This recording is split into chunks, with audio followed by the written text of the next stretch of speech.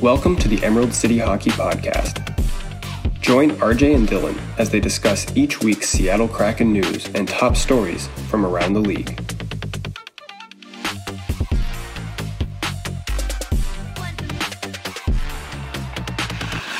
Hey everybody, welcome back to another episode of the Emerald City Hockey Podcast. Let's not beat around the bush at all on this one, RJ. Let's just get right into it and talk about this week's set of games.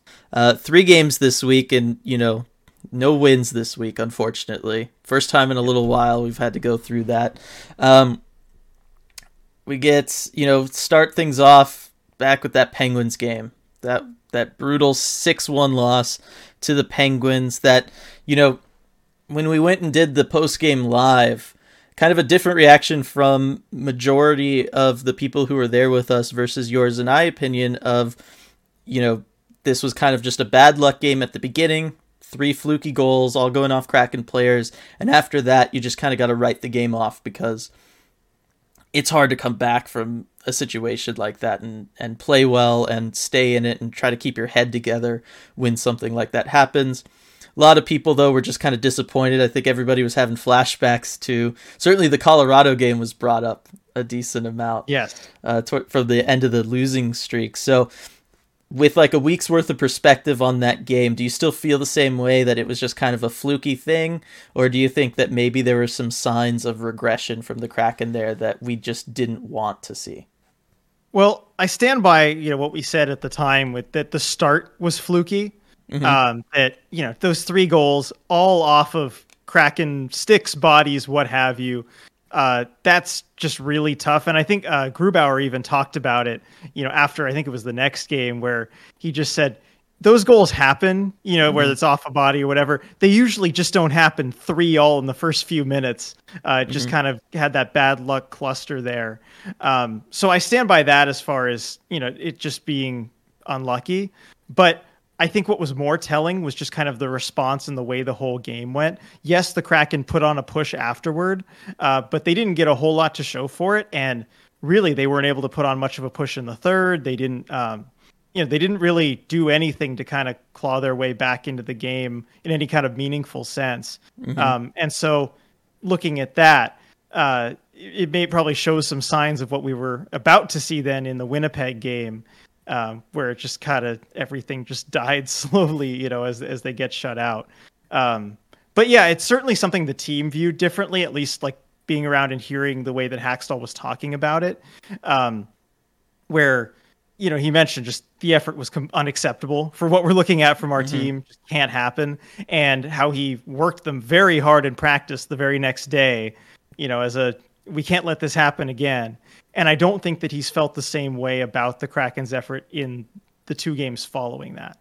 Yeah. And, I think I'm kind of in the same boat. I stand by the flukiness of it and how that can, completely throw you. Now, you could also argue, right, all that happens right away, first 5 minutes of the game. At some point, you should be able to get, back into it, even at the end of that period, right? Between periods 1 and 2, you should be able to come back out in the second period and play well, regardless of what had happened. And that certainly wasn't the case, really. I mean, I guess you kick off that period with a Eberle goal, but you certainly don't finish that period strong. I think, thinking about it personally, there was probably some elements of just not wanting to be like, oh no, here we go again. You know what I mean? Mm-hmm. Like I wouldn't say I was like desperately grasping at straws, but I was definitely putting on some rose-colored glasses and trying to be like, yeah, I mean, it's all right, maybe, it's at least an explanation. So many of the other games that, rough games that the Kraken have had, haven't really had an explanation. That at least was an explanation, an excuse, whatever you want to call it. But yeah, that was just a bad game. We saw they struggled containing Pittsburgh's aggressiveness from the Pittsburgh forwards. That was an issue for the defense throughout the game. You saw that they struggled with the kind of aggressiveness of the defensemen. The Penguins defenders too just struggled with zone entries and stuff like that. Kind of similar to the Tampa Bay game. So that was again something that, was talked about a lot on the post-game live, which was, okay, this is clearly a problem for the Kraken. Our team's going to start using this against us. I'll hold to the fact that not every team can play that style and get away with it. To be frankly honest, I'm surprised the Penguins... It takes a lot of talent and a lot of buy-in, that's for sure. Yeah, I was going to say, I'm pretty surprised that the Penguins kind of get away with it as much as they do, to be perfectly honest. So that was my first question to you, is I don't think that, every team can just be like, okay, guys, we're playing Seattle. We got to, do this. I just don't think it's that kind of thing. But certainly it's going to be a problem as the Kraken play those teams. What do you think the Kraken should do different when they play teams like that, where ahead of time, okay, they've got an aggressive defense, they're going to try to defend their blue line, keep us from entering the zone, easily. What kind of approach do you think the Kraken should take in those kinds of situations? I think they need to, one, move around a little bit more. And I was asked kind of at the time during the game, how do you counter this? They're all over them. And one of the things that you can do is have players, building up some speed before they get the puck, coming out of your own zone and making these short passes to guys that already have speed built up. And then they can hit the line, with some speed there, back off the defenseman a little bit. It's hard to kind of wrap up someone and really pester them and harass them when they're moving fast. It's very easy to do when they're stationary. So I think that starts with having these short passes ready to go and, kind of planned out where the guys are, especially in the breakout. One things I saw in the game was that you just have Kraken players not really moving anywhere. They just be stationary where they were, and it's easy for guys to be all over them. And there was no one else off the puck really giving them an outlet, really moving with any kind of speed. It was easy for the Penguins to kind of just lock them down. So I think just speed off the puck is a good way to counter that. What do you think, Dylan? No, I agree with that. And, one of the things that we saw through that game, through the Winnipeg game, was a lot of, okay, we're starting to transition, and a forward will enter the neutral zone with the puck, and then for whatever reason pass it back to a defenseman. Like you're starting forward momentum, pausing it, taking a step back essentially, letting everybody bunch up at the blue line, and then trying to make something happen when you can't have any momentum. You can't, kind of get the defense back on their heels a little bit, or maybe even creep behind them, ideally. So I do think that it's in some ways it's a system thing, and I think in other ways it's just a mentality thing, just to kind of have that killer instinct and confidence to be like, hey, I can take this puck up through the neutral zone. Maybe I'm going to have somebody pestering me, but I trust in my ability to get through that. Or I trust in my ability to get through that defenseman up there. Or I trust in my ability to make this pass in the neutral zone, and I'm not going to turn it over.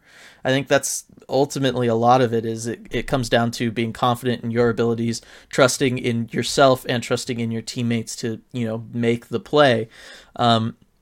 So I think that's ultimately what's going to need to happen for the Kraken when playing teams like that. Again, shouldn't run into them too often, but certainly if you're talking about, okay, they come back, maybe make the playoffs, and then all of a sudden you're facing a team like that in the playoffs, that's you need to have answers. For sure. Yeah. So, but I think those were really the main couple takeaways from the Penguins game as far as what they struggled with and what they could work on. Looking then at the Winnipeg game. Now that game was just brutal to watch. Only 3-0, but I felt like it could also have been, it could have gone a couple different ways actually, but to me it felt like a much worse game because I guess you didn't have the excuse of the 3 goals at the beginning being kind of fluky. In this one, I think the biggest thing for me was how much in the defensive zone, the Kraken just struggled in general, but how much they gave up like kind of a net front presence and the slot really. They just let Winnipeg converge there, which is exactly what Winnipeg wanted to do. Yes, they played really right into the way the Jets love to play. And the turnovers didn't help either. It's tough to, defend the slot when all of a sudden, it's coming back the other way at you fast. Or, I think of that Soucy turnover behind the net where you've got a guy free in the slot because 2 seconds ago you had the puck and you didn't have to worry about that. The defensive miscues that really looked a lot like the ones that we saw during that awful losing streak kind of reared their ugly head again. And it was just really bad to see because, I thought those things were, kind of gone. We were hoping that was all in the past. But in that Winnipeg game, just defensively, they were kind of back to their old form from when they were losing games. And offensively, they were just kind of sticking to the outside and letting a team like Winnipeg just kind of wear them down, which is, again, how the Jets want to play. Yeah, a lot of, potential opportunities kind of died on the vine for the Kraken in that one. So one of the things that I brought up then after the Columbus game that, again, relates to this and relates to certainly their defensive struggles and stuff, which was there are certainly times, maybe not so much in the Winnipeg game, but like in the Columbus game, and we could talk about it more when we focus on that game. The Kraken defensemen might do a good job. Let's say one of them has to follow somebody behind the net or at least below the goal line, right? So that's their responsibility. The other defender is taking up somebody that's maybe more immediate net front, right? So they're bodied up there. A lot of times for this Kraken team, we see the opposing team manages to get a forward that can then kind of come into the slot, maybe 5 feet out from the goalie, 5-10 feet out from the goalie, and that person is always wide open. And we've seen so many goals throughout this season scored on the Kraken from players in that position. So to me, that kind of signals that there's an issue with, the forwards back checking. That's kind of the center's responsibility to kind of guard in there, kind of play a little lower in the defensive zone. Usually you kind of same takeaway. Yeah. And one of the things I noticed in that regard is that when I look at some of those goals from where the third forward is setting up close to the net, like what you described, I look for the nearest Kraken forward back because you think, okay, that should be the center. That should be the guy who's there to cover him. And it's that forward for the Kraken is often not the center or, the guy who's playing center on that line, which is, a little bit confusing. But for a lot of goals against, it seems like the first forward back is not the center. I don't know if that's a systems thing. I see it enough that it looks like it might be a systems thing. But I don't know. It seems like there's some confusion there. I mean, one of the things that's a benefit when you have the center having that responsibility is just, it's always the center. It's always this guy. It's very clear who should be on that third forward. But if you're kind of handing off that responsibility, if it's a different wing, based on the side, it can probably generate some situations there where the forwards are a bit confused and it's hard to pick up that guy. Right. And I noticed that too. I've been trying to kind of watch to see what exactly it is, where the forwards are, especially the centers.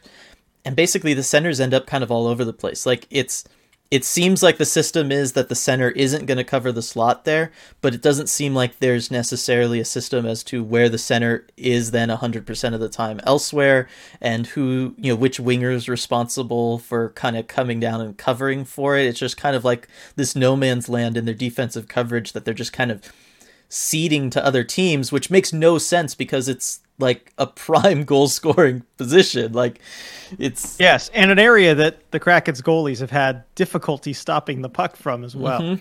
Yeah, especially that's why it's becoming a big issue.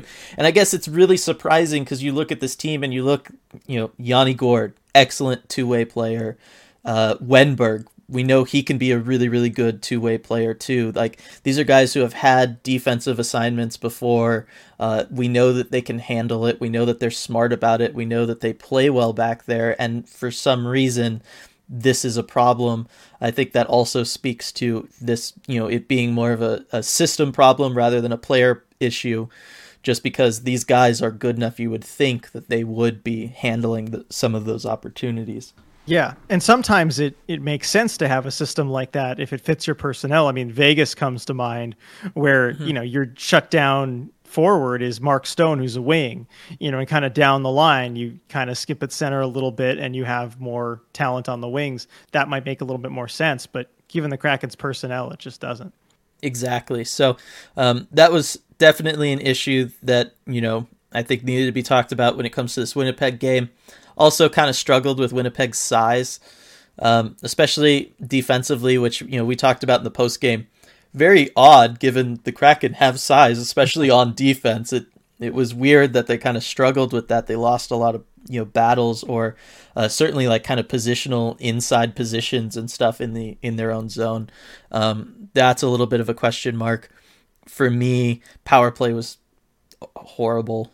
Yeah, we can get to the power play. Yeah, I mean 0 for 5. I think they only two shots on goal, 3 shots on goal throughout the entire game on the power play. Not a lot, and against a PK unit that was ranked second worst in the NHL going into the game. Mm-hmm. Yeah, it was rough. Definitely a forgettable performance, but that to me is ultimately where the whole okay, we're getting ready to try to enter the Jets zone. Let's pass it backwards to a defenseman though, just because. Like that happened so many times, and it just kept them from getting anything established in the offensive zone on those power plays. And you need that if you're going to score on a power play. You need to possess it. You need to be cycling the puck around, getting defenders out of position, getting the goaltender moving laterally if you can, all of that stuff. So that was something rough to see, and a big contributing factor to why they lost that game. And then moving on to Saturday night against Columbus, overtime loss. But I think the big story, and it seemed like the big story for a lot of people in the post-game chat too, was the comeback and getting a point out of that game. Yeah, it was very important. I mean, it's something that really we hadn't seen a whole lot from the Kraken this season. I mean, after that second period where it was 4-1 and things looked hopeless, I remember getting some comments on Twitter saying like, man, it just feels like the Kraken, if they give up the first goal, they don't, it's game's over. You know what I mean? Once you do that, there's no coming back. They don't have it in them to do that. And certainly has felt that way most of the season. And it felt that way again, in that last game against Columbus. And then I think we saw something truly different from them, though. I mean, a kind of response that we hadn't really seen from them so far this season. It was just good to see that they're capable of doing that.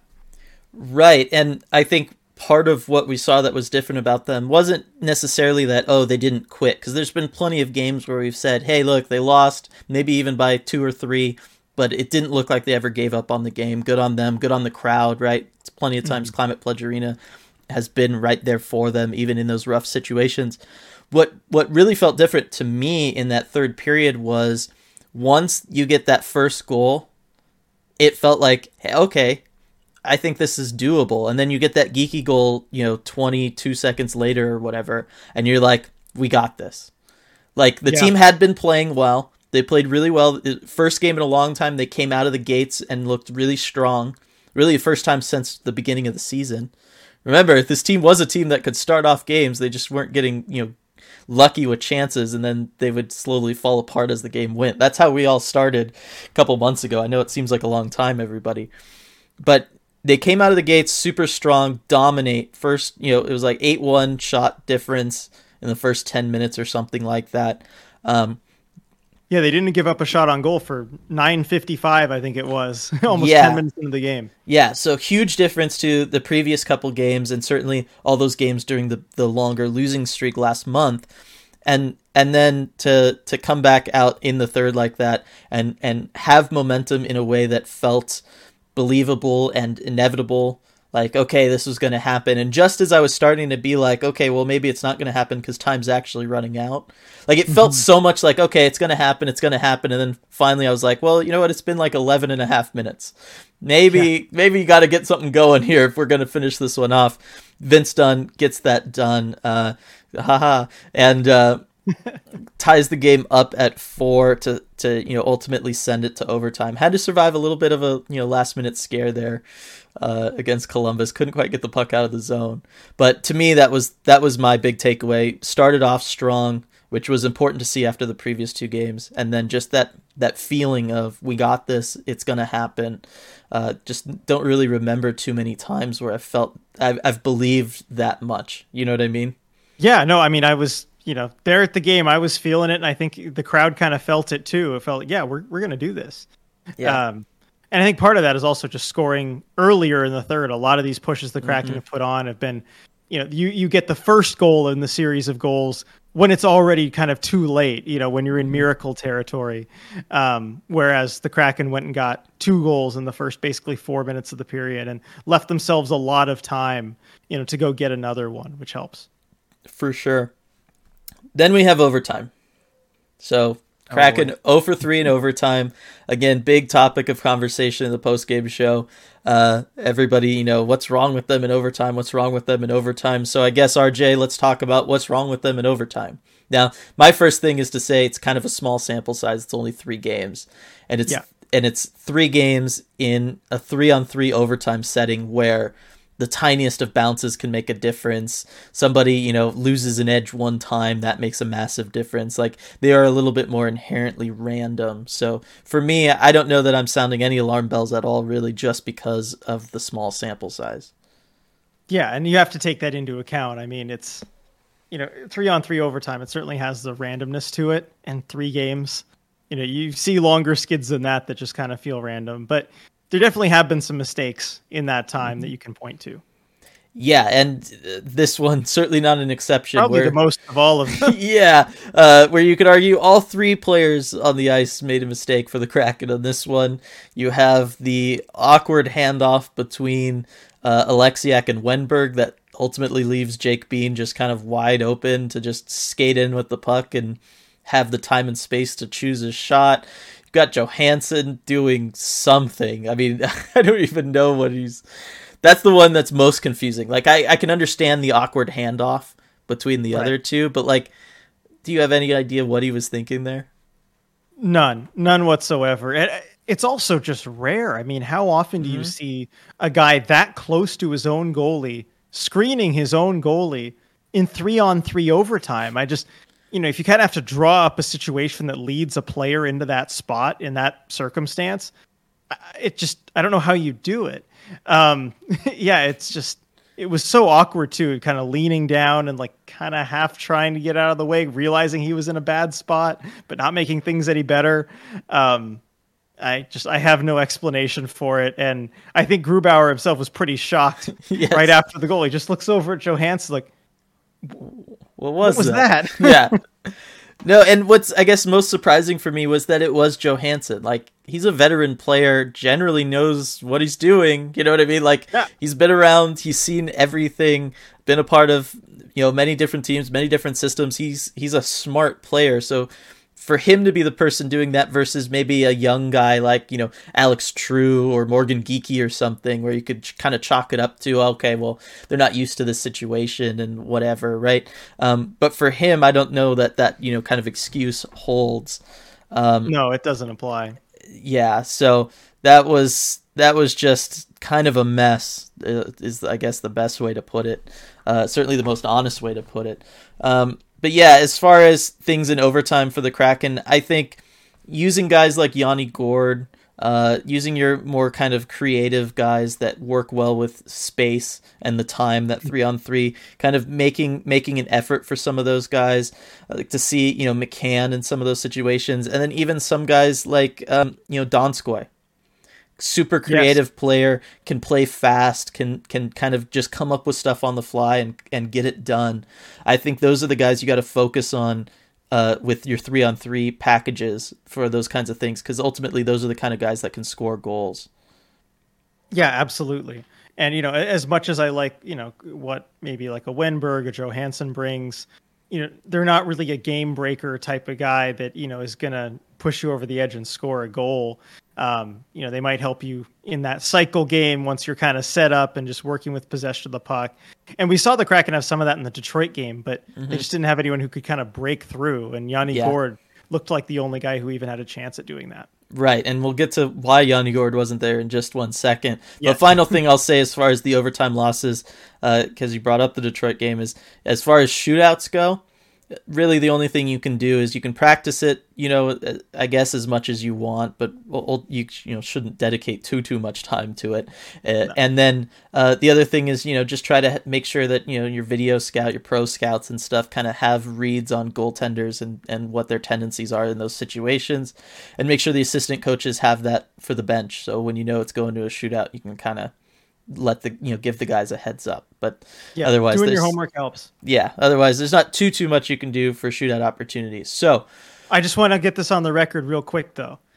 Have Jamie Alexiak shoot the shootout.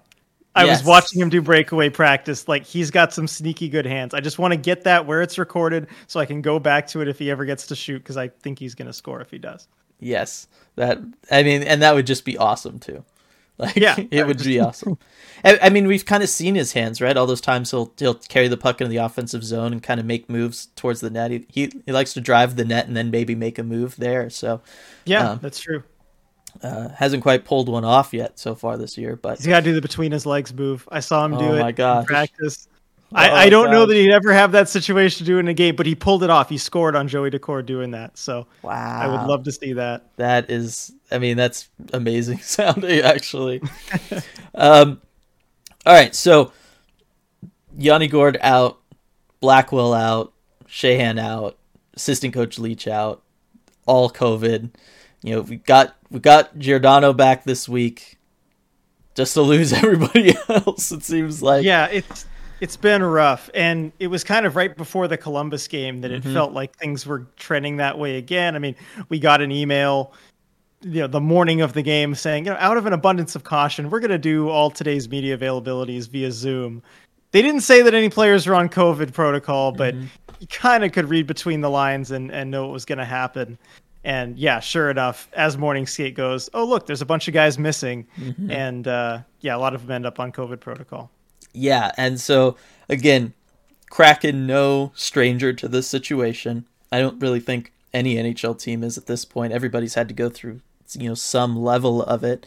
It does seem to be hanging around the Kraken a little bit longer than maybe for some other teams, affecting more guys. And so, I don't know. I was trying to think of like a question to ask about it or a way of talking about it, but like, do you think COVID is a bigger issue for the Kraken than it is for other teams? And if so, do you think it's because they're not doing something right? Like, it's kind of hard, or is it just kind of random and it's just happening to them a little bit more, maybe? I would lean toward the side of randomness. And you're right. I think there's not really any other question you can ask. It's difficult to deal with. I mean, being there for all the media stuff, I see, the protocols and I mean, all the media and everything we're vaccinated. I think a lot of us have our boosters, it's one of those, and, they're pretty safe about things. We're all wearing masks all the time. They're generally pretty good about that. And as far as I know, on the media side of it, no one, has had it at all recently. I don't think that's where any of it's come from. So that's just kind of what I see on a day to day. So I don't think it's that.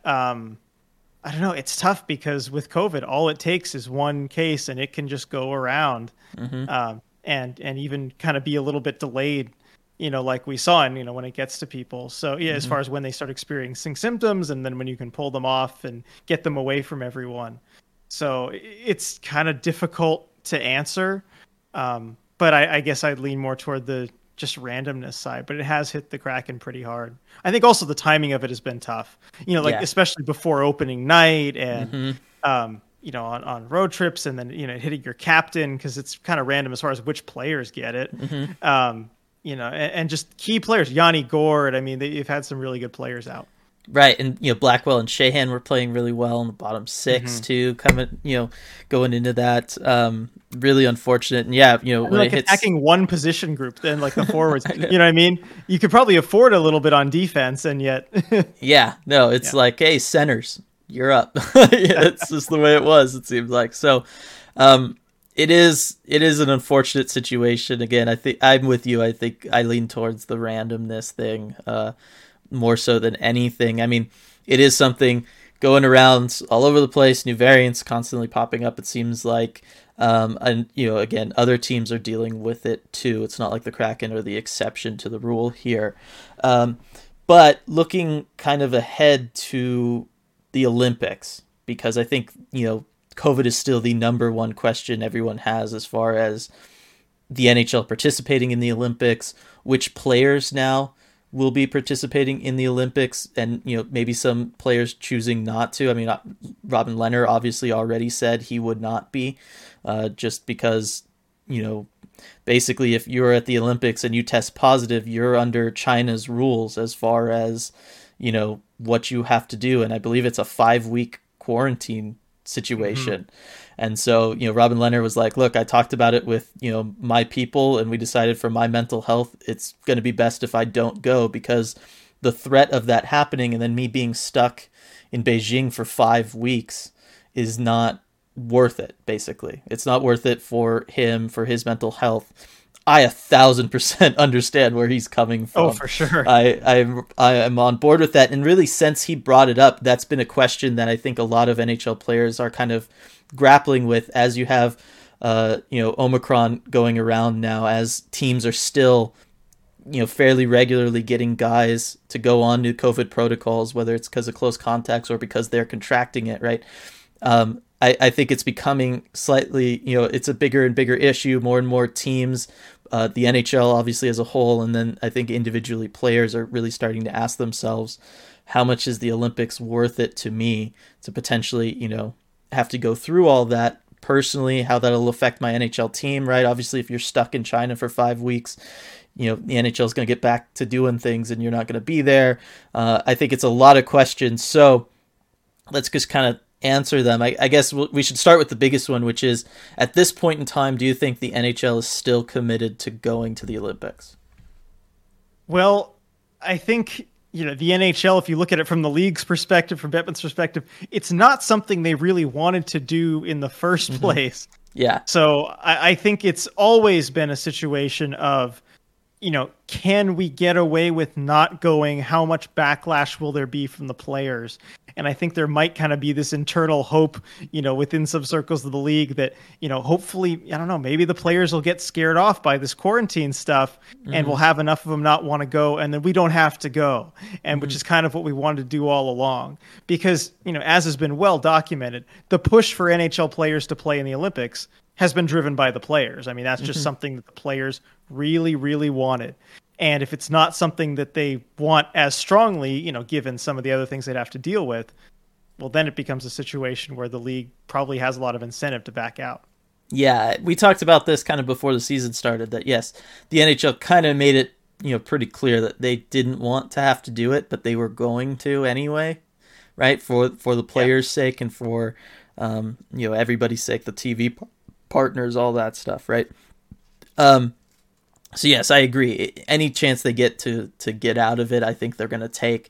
One of the other questions, I guess, as far as that goes is, we've seen already some teams have to push back games and stuff because of COVID. Now, they didn't last too long, those stretches, as far as having to put off games and stuff. So it wasn't quite enough where it was going to be like, oh, well, Ottawa, we had to push back so many of their games that, they're going to have to play through that Olympic break. So I guess we just can't go to the Olympics, guys, which I think, again, they were maybe hoping for in a weird way, was they were hoping that would happen to, a handful of teams, and it would mean, okay, look, we left that as kind of also a buffer period where if we needed to fill in games, we could fill in games.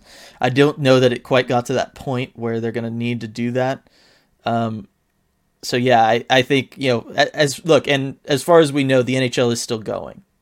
Right. I mean, yeah, that is, as far as today is concerned, yeah, the plan is that they're going. So yeah, that should be mentioned loud and clear. Right.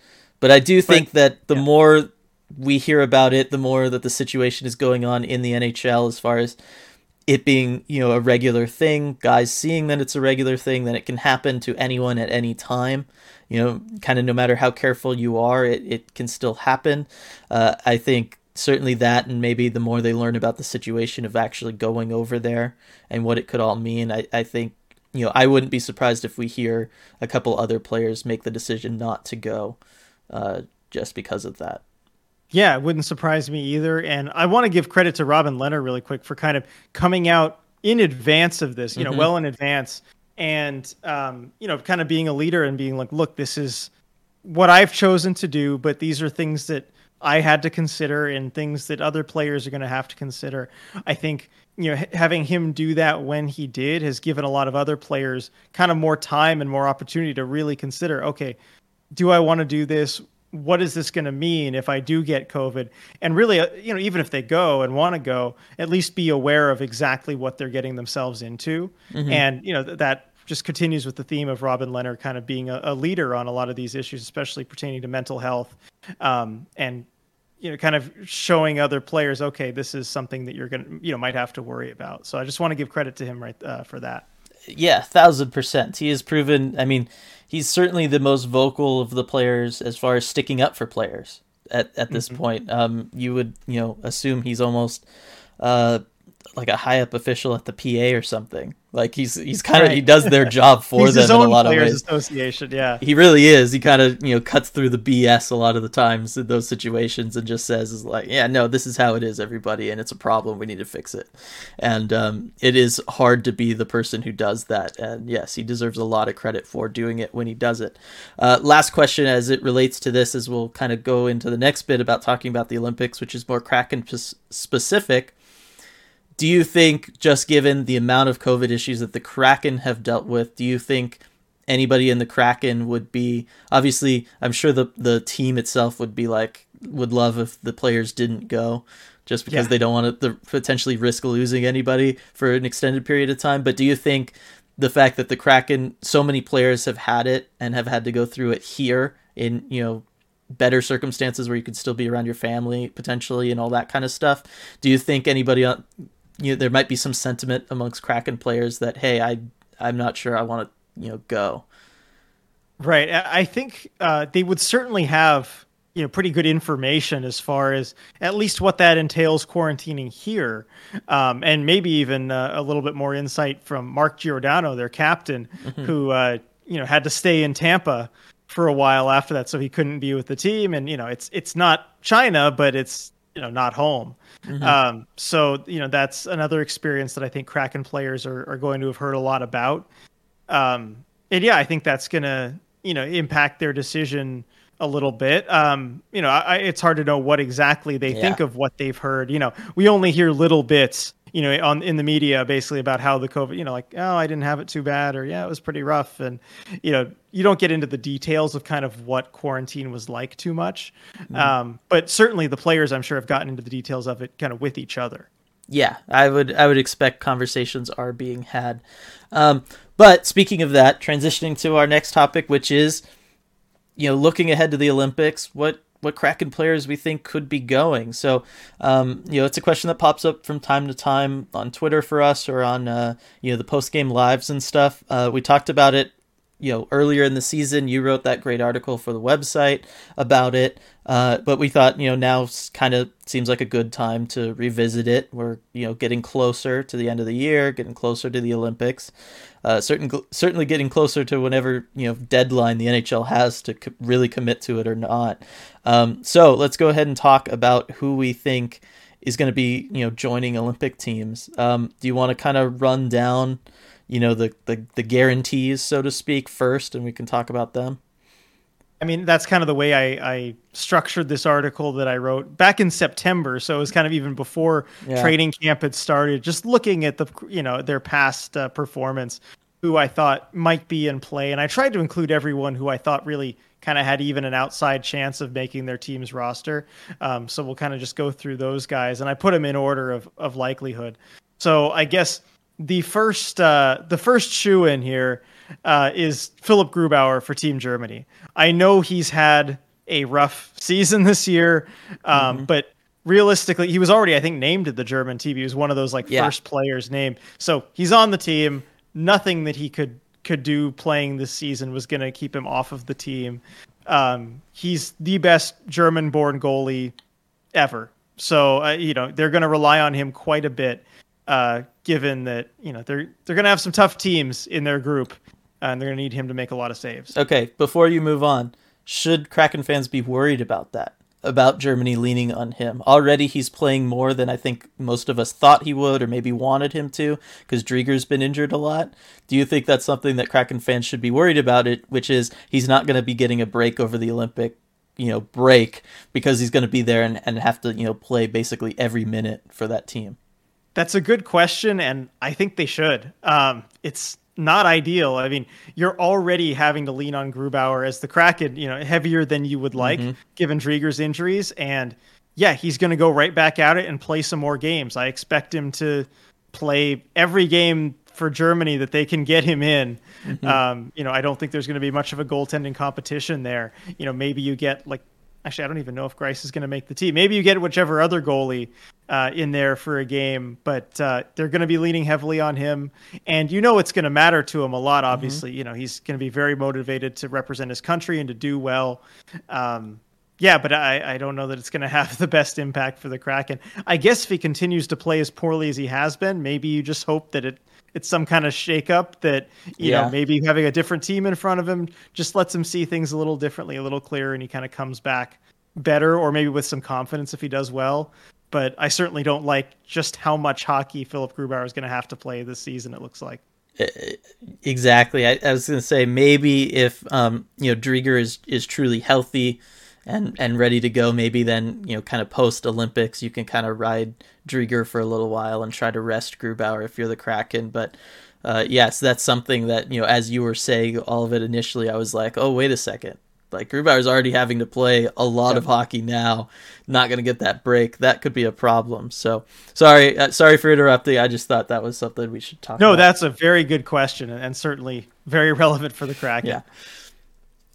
So the next and kind of the last, sure thing as far as making the national team is Alex True from Denmark, who just played his first game for the Kraken against Columbus on Saturday. So, Alex True, he played for Denmark in their qualifying round games because they had to qualify for the Olympics. Kind of went down to the wire. It went down to the very last game. They ended up winning, so Denmark will be in the Olympic men's hockey tournament.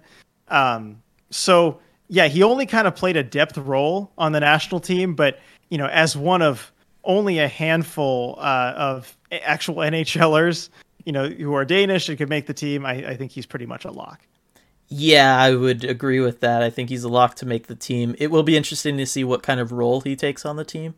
Obviously, Alex True, we're not talking about a superstar caliber guy here. It's always interesting with those kind of qualifier teams, how they use kind of depth NHL players on their international teams, because, it's international competition. The hockey is a little bit different, right? Rinks a little different, all that stuff. So sometimes you'll use those depth guys still in depth roles, even though they are NHLers, and maybe some of the guys you've got ahead of them in a lineup aren't, just for those reasons. And, experience matters, and, time with the national team. True is a younger guy.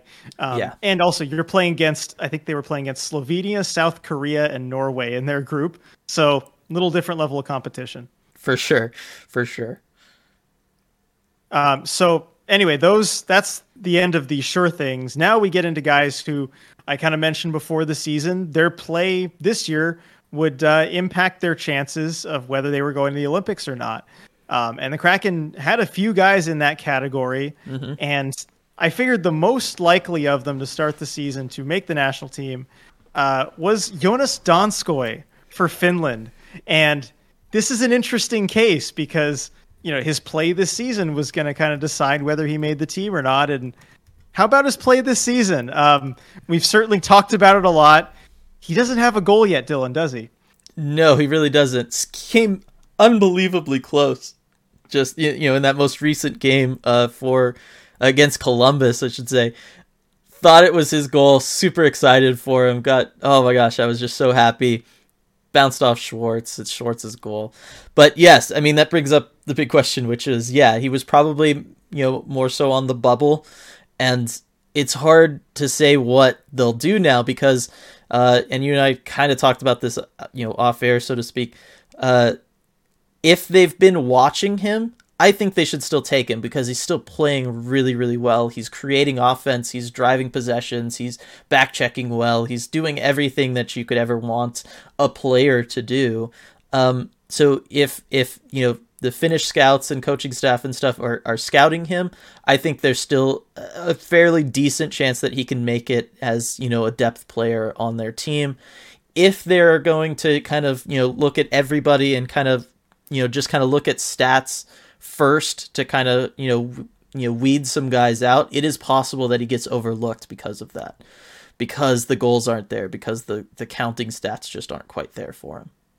Yeah, agreed. And watching him, every game. You see the things that he brings, and he's still the same player kind of as he always was. He's come as advertised. He's just been incredibly unlucky from a goal scoring standpoint.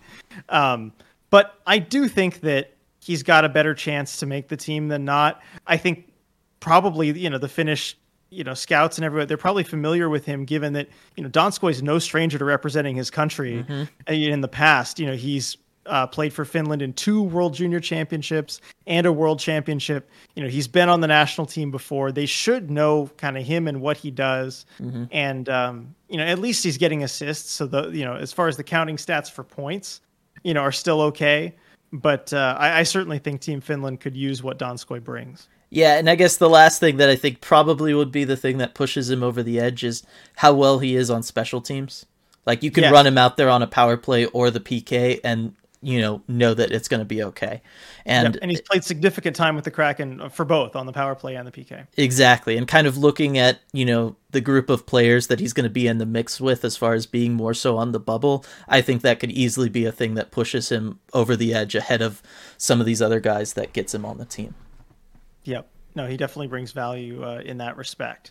So moving on to, I guess, the next most likely, and it's a trio of Swedes on the Kraken, all vying for spots on Team Sweden.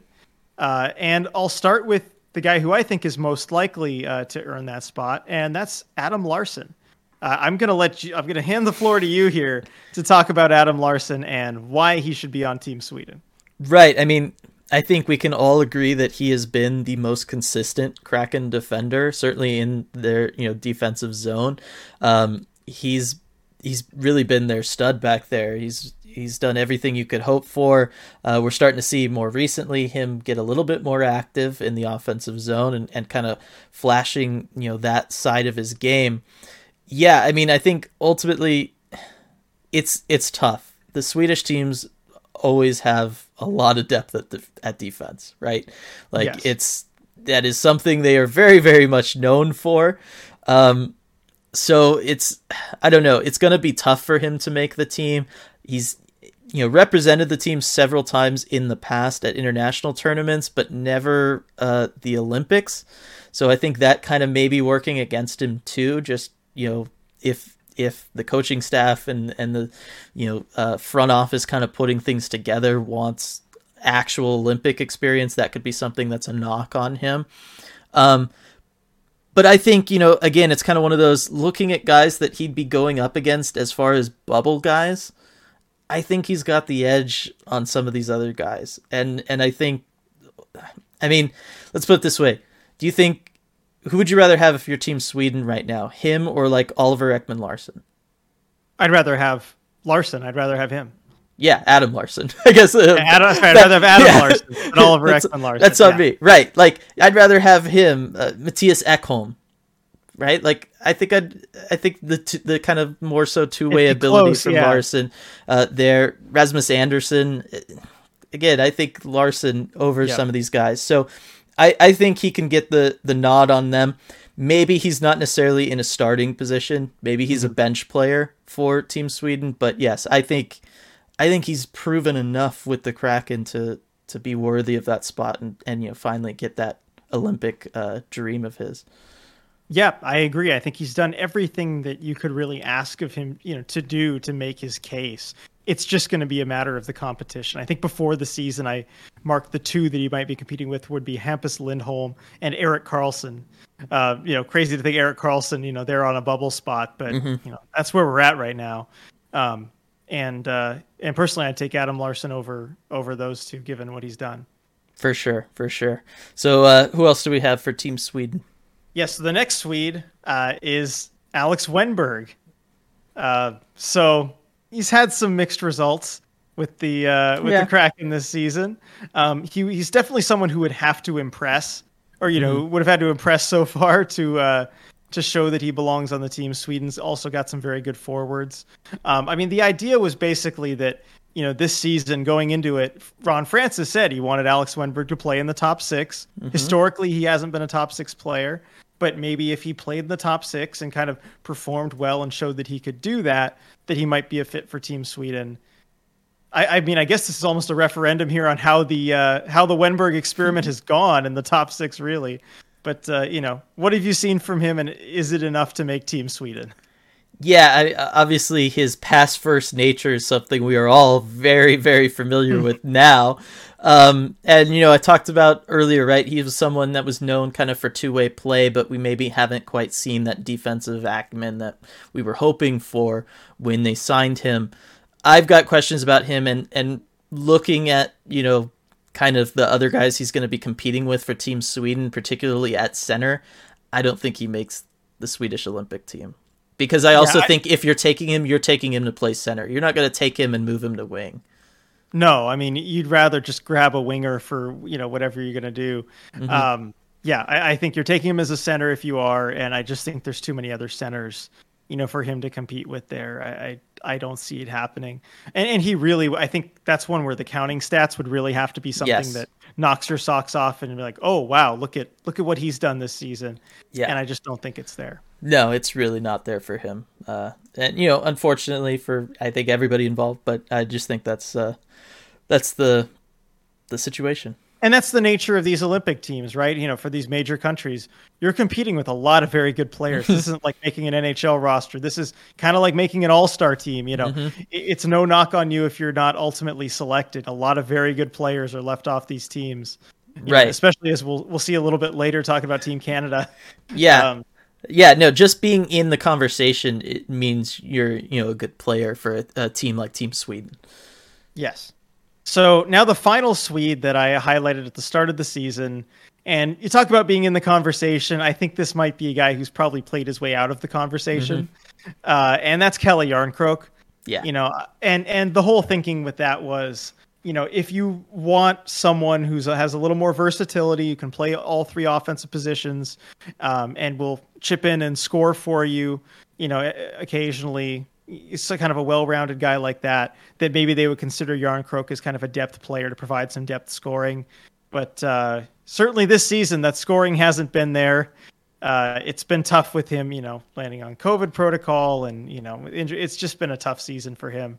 And it looks like I don't think there's any chance he makes Team Sweden. No, again, it's such a deep team to begin with. You have to, if you're going to be one of those bubble guys and make the team, you really got to be playing very, very well, up to the Olympics essentially to get yourself on there. And yeah, I think, again, as you said, kind of for reasons not necessarily all of his own making, that just hasn't been the case so far this season. Yep. So moving on to the last one that I mentioned, and this was probably the longest shot I thought there was, and not necessarily because he wasn't a good player, but when you're talking about Team Canada, man, it's a competitive team. And Yanni Gourde, we figured that he'd have a chance to maybe be a number 1 center with the Kraken this season, that he might come in and even potentially be their leading scorer if he came back early enough from the shoulder injury. He came back early, that's for sure. Yeah. But I don't know. He's kind of settled into this, middle 6 kind of spot, more shutdown line kind of guy, like what we knew with him from Tampa. And I don't know, is that going to be enough to make Team Canada, do you think? No, just because there's other guys that play like that for Team Canada already, essentially. Yep. You know what I mean? As far as those two-way centers, bottom 6 center guys, you're looking at, Ryan O'Reilly, Patrice Bergeron, Sean Couturier. You're going to take those guys over Yanni Gourde. And so that's just the way it is. Exactly. Not a knock on Gourde, but it's just that simple. Canada has got an embarrassment of riches to choose from. And, you got to factor in Tom Wilson's getting a winger spot, Yeah, exactly. Got to make sure everybody stays safe over there, Yep. So that about does it for the players that I had listed going into the season. Any kind of wild card guys that you think have played their way into contention for the national team with the Kraken this season? I don't know. It's hard because I the guys that have been playing well that I would, my first gut reaction was like for McCann. But again, you're talking Team Canada. Like you have to be playing so out of your mind. You got to beat out maybe a Matt Barzal or a John Tavares, to get in that spot. Exactly. And McCann's playing really well, but he's not playing that well. You know what I mean?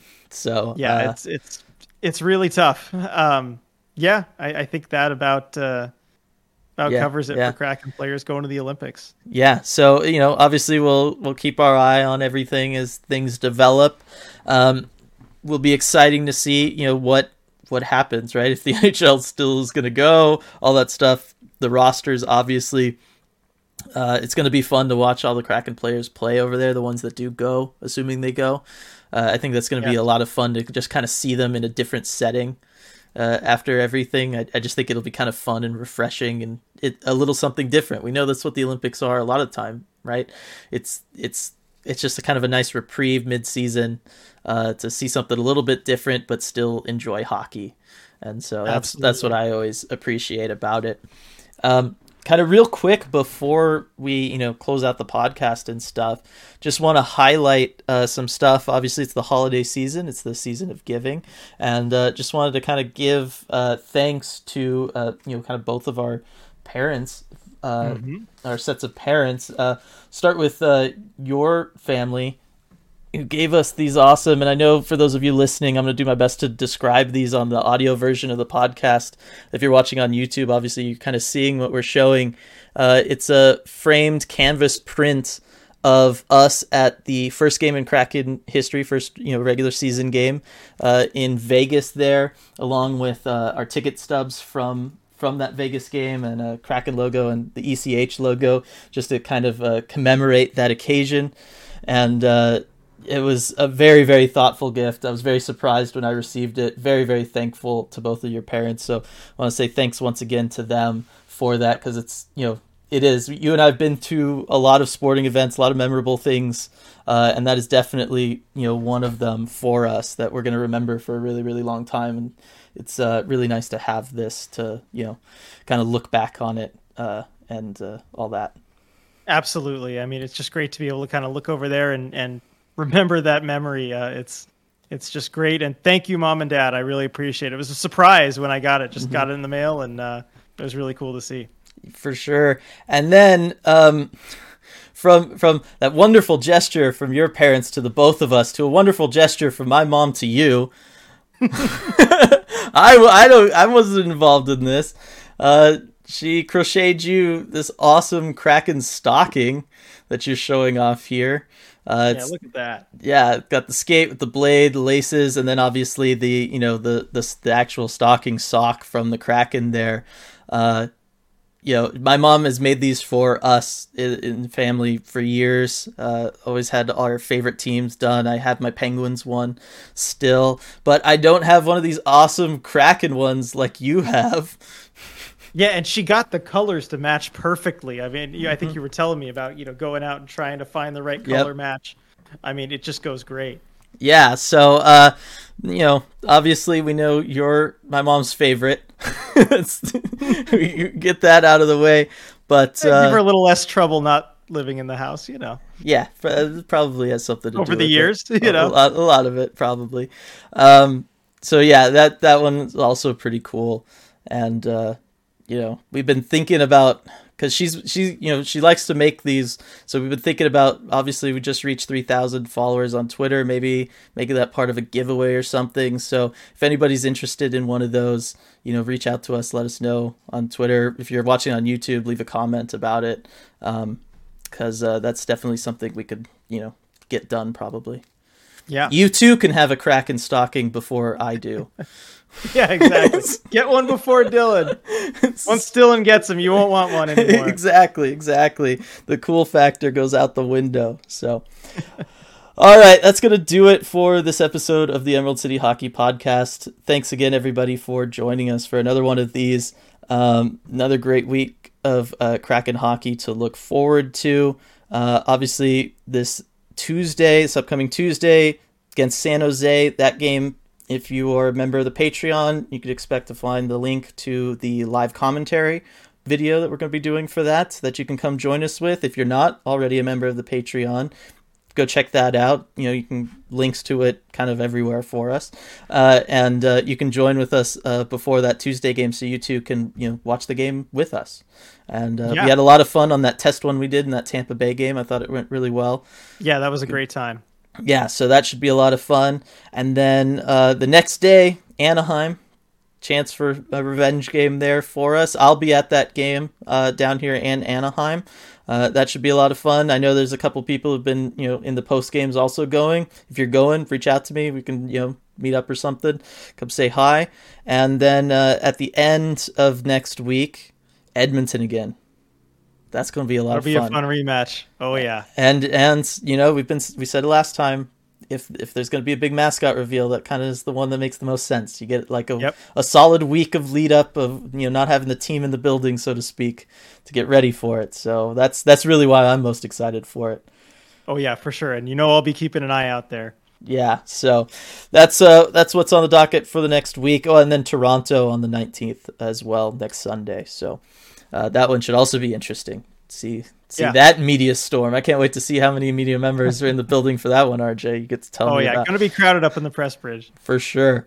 All right, so that's going to do it, everybody. Thanks for joining us once again. We will see you all next time.